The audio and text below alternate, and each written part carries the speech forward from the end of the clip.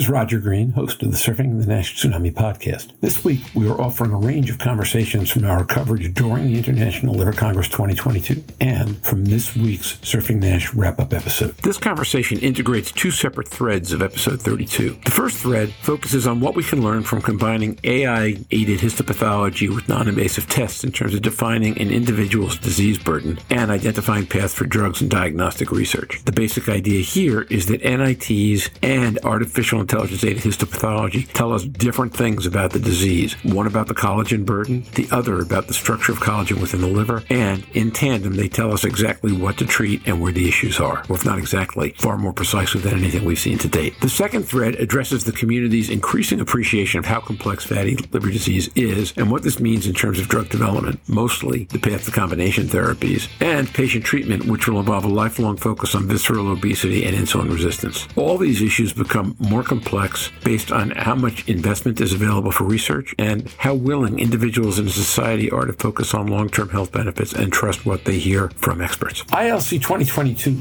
covered a vast array of issues around drug development, non-invasive testing and patient screening and treatment, and the entire process of provider-patient communications. On each topic, there were conversations that can enlighten every fatty liver stakeholder and promise a more optimistic future for us all. So sit back, listen, enjoy, learn, and when you're done, join the dialogue on our LinkedIn discussion group.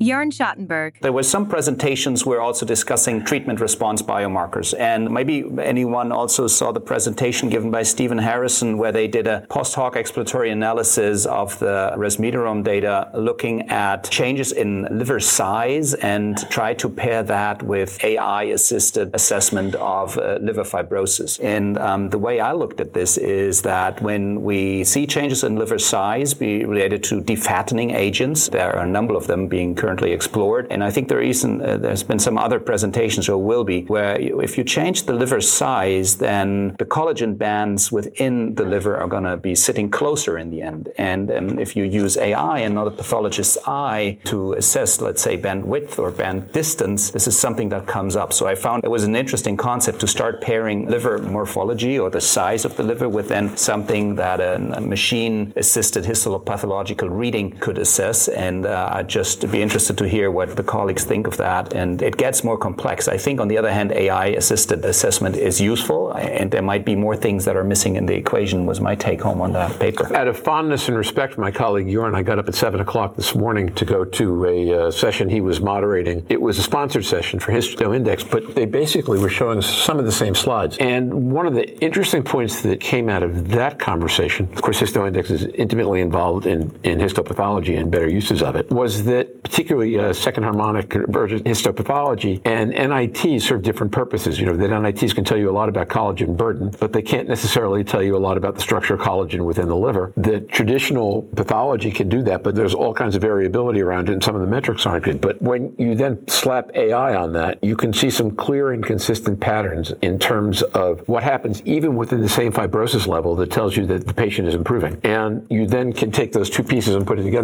That was something I'd not seen before. And I thought it was right, I'm a moderator, but I thought it was really fascinating, and I thought it was highly instructive in terms of how people could think about this differently, and then, frankly, what you can do in trials to evaluate a lot better. Zobair Younossi. Well, I think there are three things that what Quentin just mentioned. One, machine learning and AI for pathology will do a couple of things that's really important. One, potentially reduce the variability of both enter and observer variability, which is going to be important for everything, including fibrosis stage, as well as, even ballooning and other things. So I think that's going to be important. The second thing is that it changes the way we are looking at histology from a semi-quantitative assessment of stage 1 to 2 to 3, which these are all semi-quantitative, to continuous sort of change, which is change in collagen percentage. I think those two things are important that you can't capture. But AI's sort of potential is a lot more than that. I think one thing that we haven't done so far, and we should do, and to the point that Quentin is making, is to combine different disparate type of data, what it's actually clinical data, biomarker data, pathology data, with outcomes data, using AI to then have predictive model that can be developed and then validated. So that's the power of AI, is you can take large amount of data that are very different and we never think about them to come together, put them together, and then have a much more robust predictive model using AI. And I think that's what we are seeing. A couple of companies are doing this. The second harmonic generation, or the Path AI, they have just focused primarily on focusing more on sort of quote unquote accuracy of the pathological reading rather than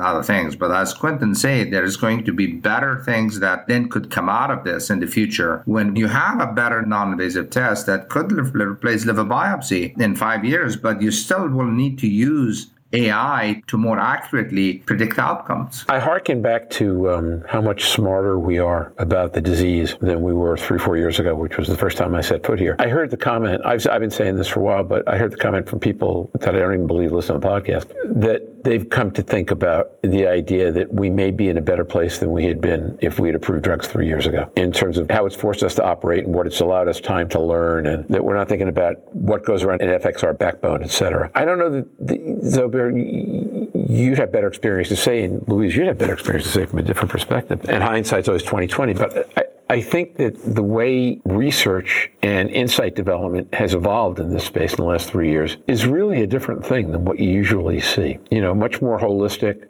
much more collaborative, much less mechanism of action driven per se. Not that mechanism of action doesn't matter, but we're not hearing big debates about this one's better than that one. If anything, what you hear a lot is about is combination therapy and how do we get everything to get put to best use together, and stages of therapy and all that stuff, which it takes a lot of other diseases a long time to get to. Yeah, I think I would say 5 to 10 years ago, we made the disease sound very simplistic. We thought, in fact, I heard it from some very important experts in fatty liver disease, that we understand the epidemiology of non-alcoholic fatty liver disease. Why spend more time? We could not have been more wrong. And the biggest evidence for that is that this whole area of placebo effect, the regression and progression, and what it drives that, is completely changing our perspective in terms of the natural history of this disease. That's a lot more complicated than we ever thought. The second thing that we learned in the past 5 years with a lot of drug failure is that when you go after targets that's based on animal model studies, you're going to miss this disease, because this disease is not a single target disease. It's going to have to be multiple targets that you're going to have to engage. And the third is that no matter what you do, for the vast majority of patients, you got to go after gold. The gold for this disease, the source of this disease, is visceral obesity and insulin resistance. If you don't address that, it doesn't matter how what are you going to do at the upstream of trying to improve inflammation or improve ballooning, quote unquote. The disease is going to come back and you're not going to have the endpoint. I think that's what we have learned now, that we better actually address those issues and then really use combination of drugs. And I have to say one thing else that may not be very popular. This is not treatment of hepatitis C where you're going to treat someone for a period of time and you cure them and they'll be gone. This is a disease that you have to treat and then maintain that actually gain by maintenance. So that may be you put up someone on a multiple drug regimen for a period of time and get that outcome that you desire. And that may be, if it's biopsy, improvement of fibrosis or whatever, but then you have to maintain that. You can't just stop, because it's like treating diabetes and treating dyslipidemia. You don't stop cholesterol treatment after, 6 months or a year. So that is another shift in our mind. And I'm afraid that the drug industry is so fearful of sort of the potential cost to the payers when they actually say, well, even if I do a year treatment, you may have to give more drug for the rest of the patient's life. But that's the reality we're going to have to deal with,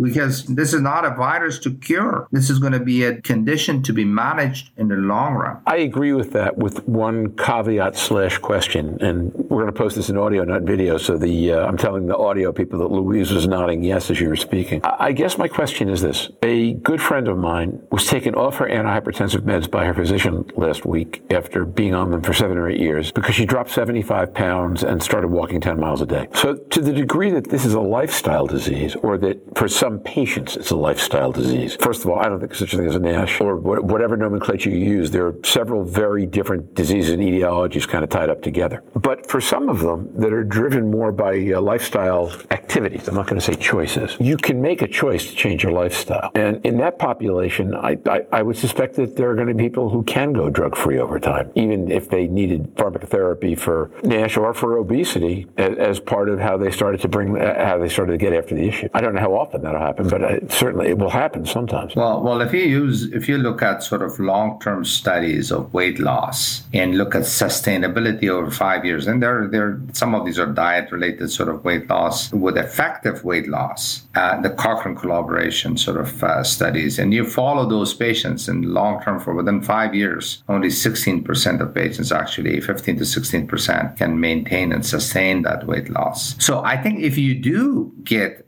the benefit of weight loss, which I think is going to be the heart of this disease, especially central weight loss, visceral weight loss, and you're off medication and you can maintain it, then fine, of course, you may not need anything else. My suspicion is that if you don't change, because remember, to me, the lifestyle that we are talking about is a part of our culture. It's not a part of our it's not it may be a choice, but there are things that are not our choice. It's not just about calorie intake, or you take high fat diet or low fat diet and high calorie and all of that. We've got hormones in our food stream. We have antibiotics in our food stream that actually could potentially mess up our gut microbiome. The activity issues and how we actually maintain active enough to have a muscle bulk that could, help with sarcopenia, which is related to this disease. All of these things are much more complicated than just to help us maintain a healthy lifestyle by choice, because there's so many other outside sort of influences that can affect that. And for people who actually make that change, and especially it's probably true in the younger population, I see them truly changing their lifestyle. They don't need to become vegetarian, or they go into certain sort of thing that they may have a better chance. But unless we change our complete philosophy of how we live and what we eat and what we put in our food stream in terms of antibiotics and hormones and all other and preservatives, I'm not sure how we are going to really truly address this. And that's the complicated part of it, because that's not a medical problem. That's a societal decision, and it gets certainly above my pay grade in terms of what would be effective to address this. It's such a complicated politically issue. That's my sort of second guessing of the fact that a lot of patients will actually achieve the efficacy that will be sustainable. Maybe I'm a little bit cup half full there, and feel that unless we change it dramatically, people are going to just go back and revert to their environmental clues that basically pushes them into this lifestyle. We know that. I think that's right. At least in the States right now, not to get into capital P politics or even small p politics, but we're at a point where people have a very funny definition of rights. The moment in my life, Zobair, where I understood how bad the problem you're talking about was after my first cancer diagnosis. I went into a patient support group, and the tumor was melanoma, so, men and women. But a lot of the people in there were women, either because they were women who were the patient, or because they were women trying to get their husbands to take the disease seriously. And my very least favorite comment, probably from the entire year of 2011, was a woman who said that she couldn't get her husband to understand that you don't have a God-given right to eat fried green tomatoes with bacon 3 times a week. And his attitude was, if he wasn't free enough to do that, life wasn't worth living. And this was a guy who was probably going to die because he made that choice. Now, we've seen that really writ large in the last couple of years in the States. And now, back to Roger.